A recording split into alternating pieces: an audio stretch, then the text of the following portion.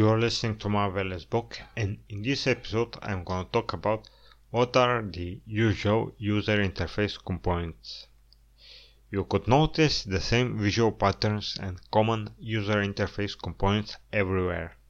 It doesn't matter the programming language, the library, or user interface framework, the building tool, the integrated development environment, the util, the operating system, the screen size, and the form factor. The graphical user interfaces may have different names in the different places.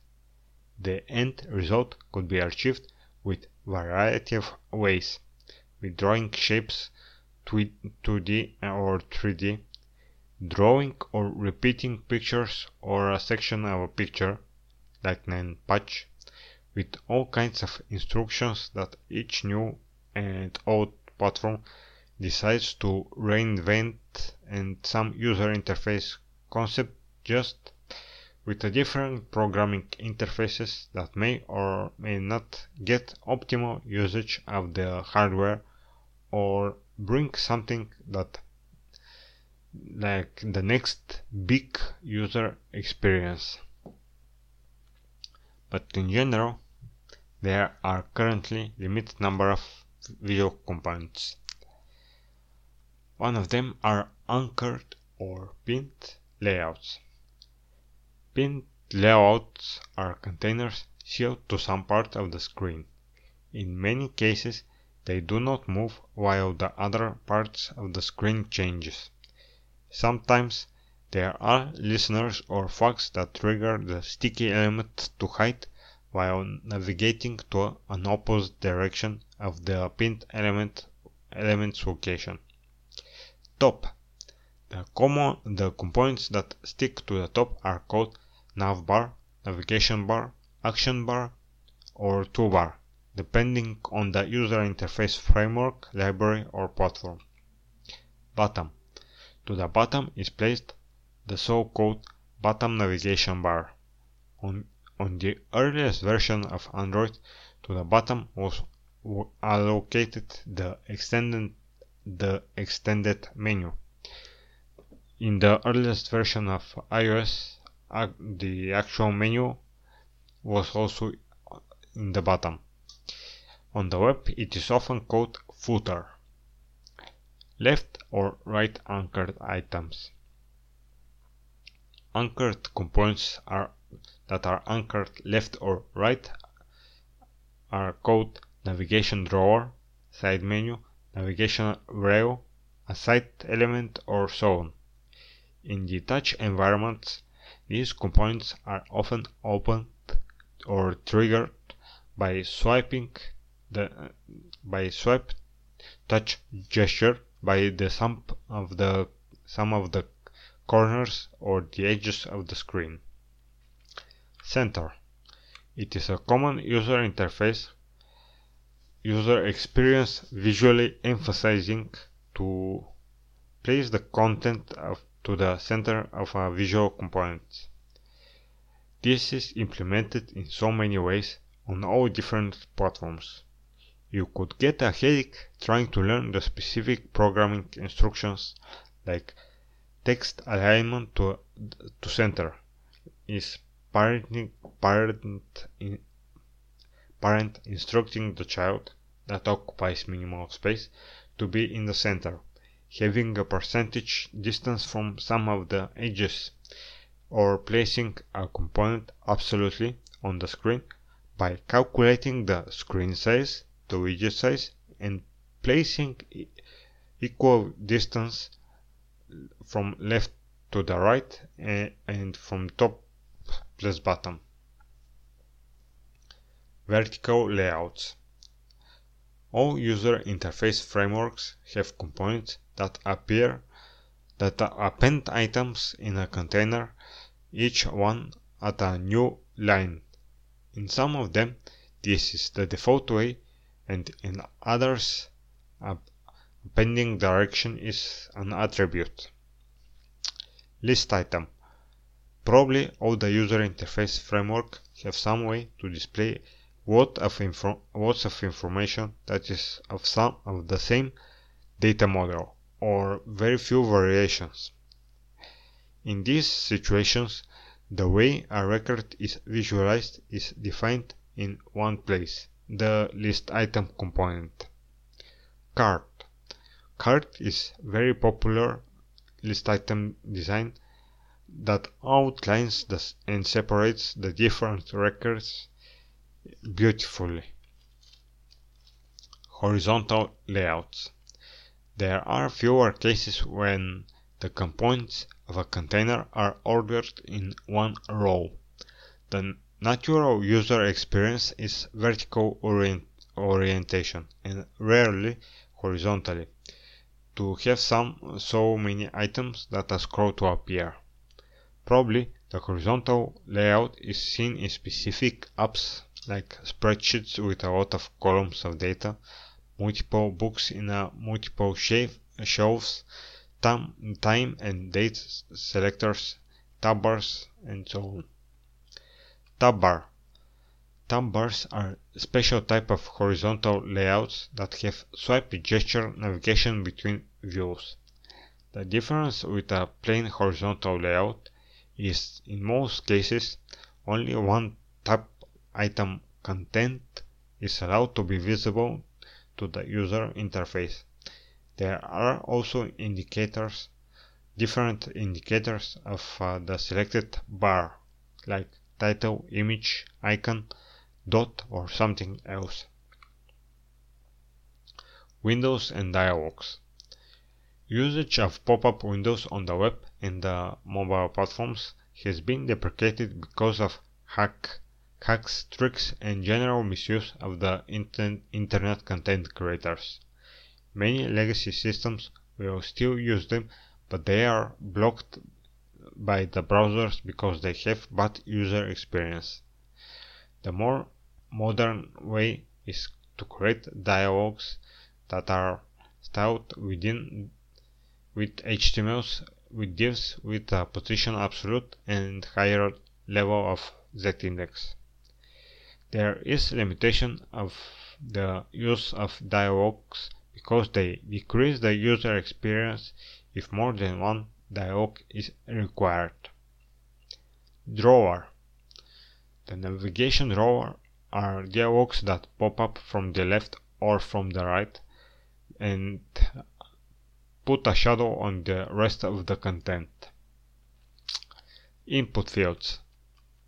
In whatever platform, operating system with screens, there are input fields. There are a lot of input field types.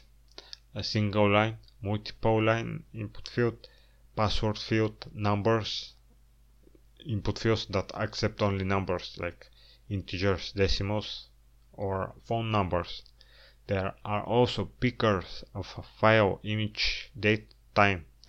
There are also select or combo boxes or autocomplete fields that are open or close to free text input. And there are also Boolean checkboxes or radio boxes. Text label. The most basic, essential, and widespread element is the text label. According to the different styling, there are titles, paragraphs, bullets, lists, tables, and all kinds of data that is displayed in every type of website or app. It has also endless options for customization: font, family, size, style, color, background color, semantic wrap-up like title, paragraph.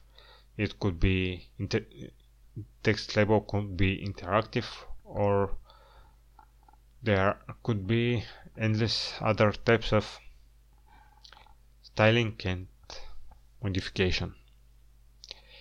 Image or icons. Image components are very basic and popular element in every graphical toolkit. Many items are visualized by some painted visual representation. I'm putting also the icons in the same category as images because they are just better optimized images.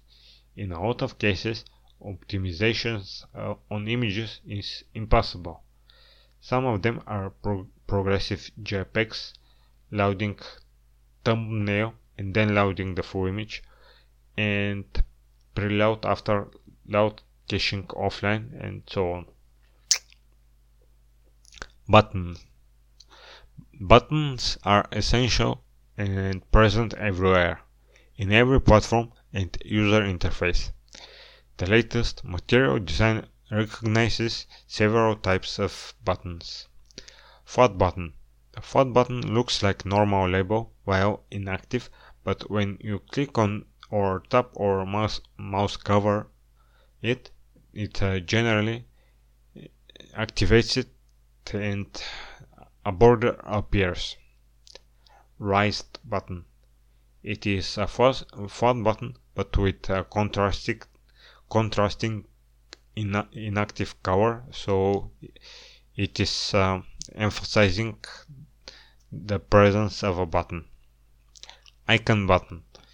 In many places of apps menus sections, there is not enough space for text within the button. So in these scenarios, icons are popular choice. They perform better and they scale up and down without getting pixelized. Also, the icons occupy a lot less space on disk. The platform, the program or the framework could even paint them by some instructions like SVG, predefined shapes, custom font families, symbols, and so on. Floating action button.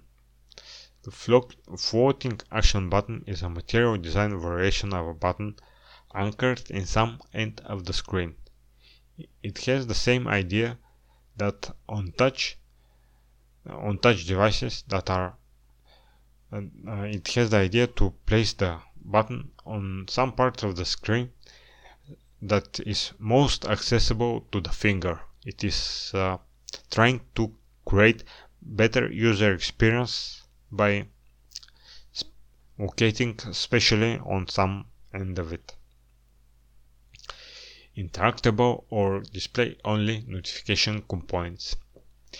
In many platforms, there are elements that notify the user about some executed action, form action, or validation, internet or sensor connection changes, and some other interactivity, like new coming information from the backend server. The first component are the tooltips or toasts. These are the components that the user cannot actually interact with. They have only informing purpose, snack bars or notifications. In the past, many visual themes had the concept of notification. So in the material design, one of these concepts are snack bar. Designers figure out to place it to the bottom of the button, to the top or to the bottom side of the screen. The difference with the tooltips is that they are interactable. The user may click on them or on some button in them that will trigger some additional logic. Responsive layouts. Rearranging layouts depending on the screen size orientation is often implemented by having media query that has the role to query what is the current view size. It was born probably more than 10 years ago, and it added possibility aside to rearrange the components automatically with CSS or with JavaScript libraries. Many frameworks popped up from the concept like Bootstrap, Material Design, and so on. The Android layout architects implemented the same responsive user interface concepts with different layout with different XML layouts located in different folders and triggered after screen rotation or some other external to the normal usage of an app or some external change. So the layout manager picks different XML depending on different environment. So some of the items that could change during an application execution is the screen size, like rotating. There probably could be a language change and others. This transforms the apps in the web into responsive, intuitive tools for the end user.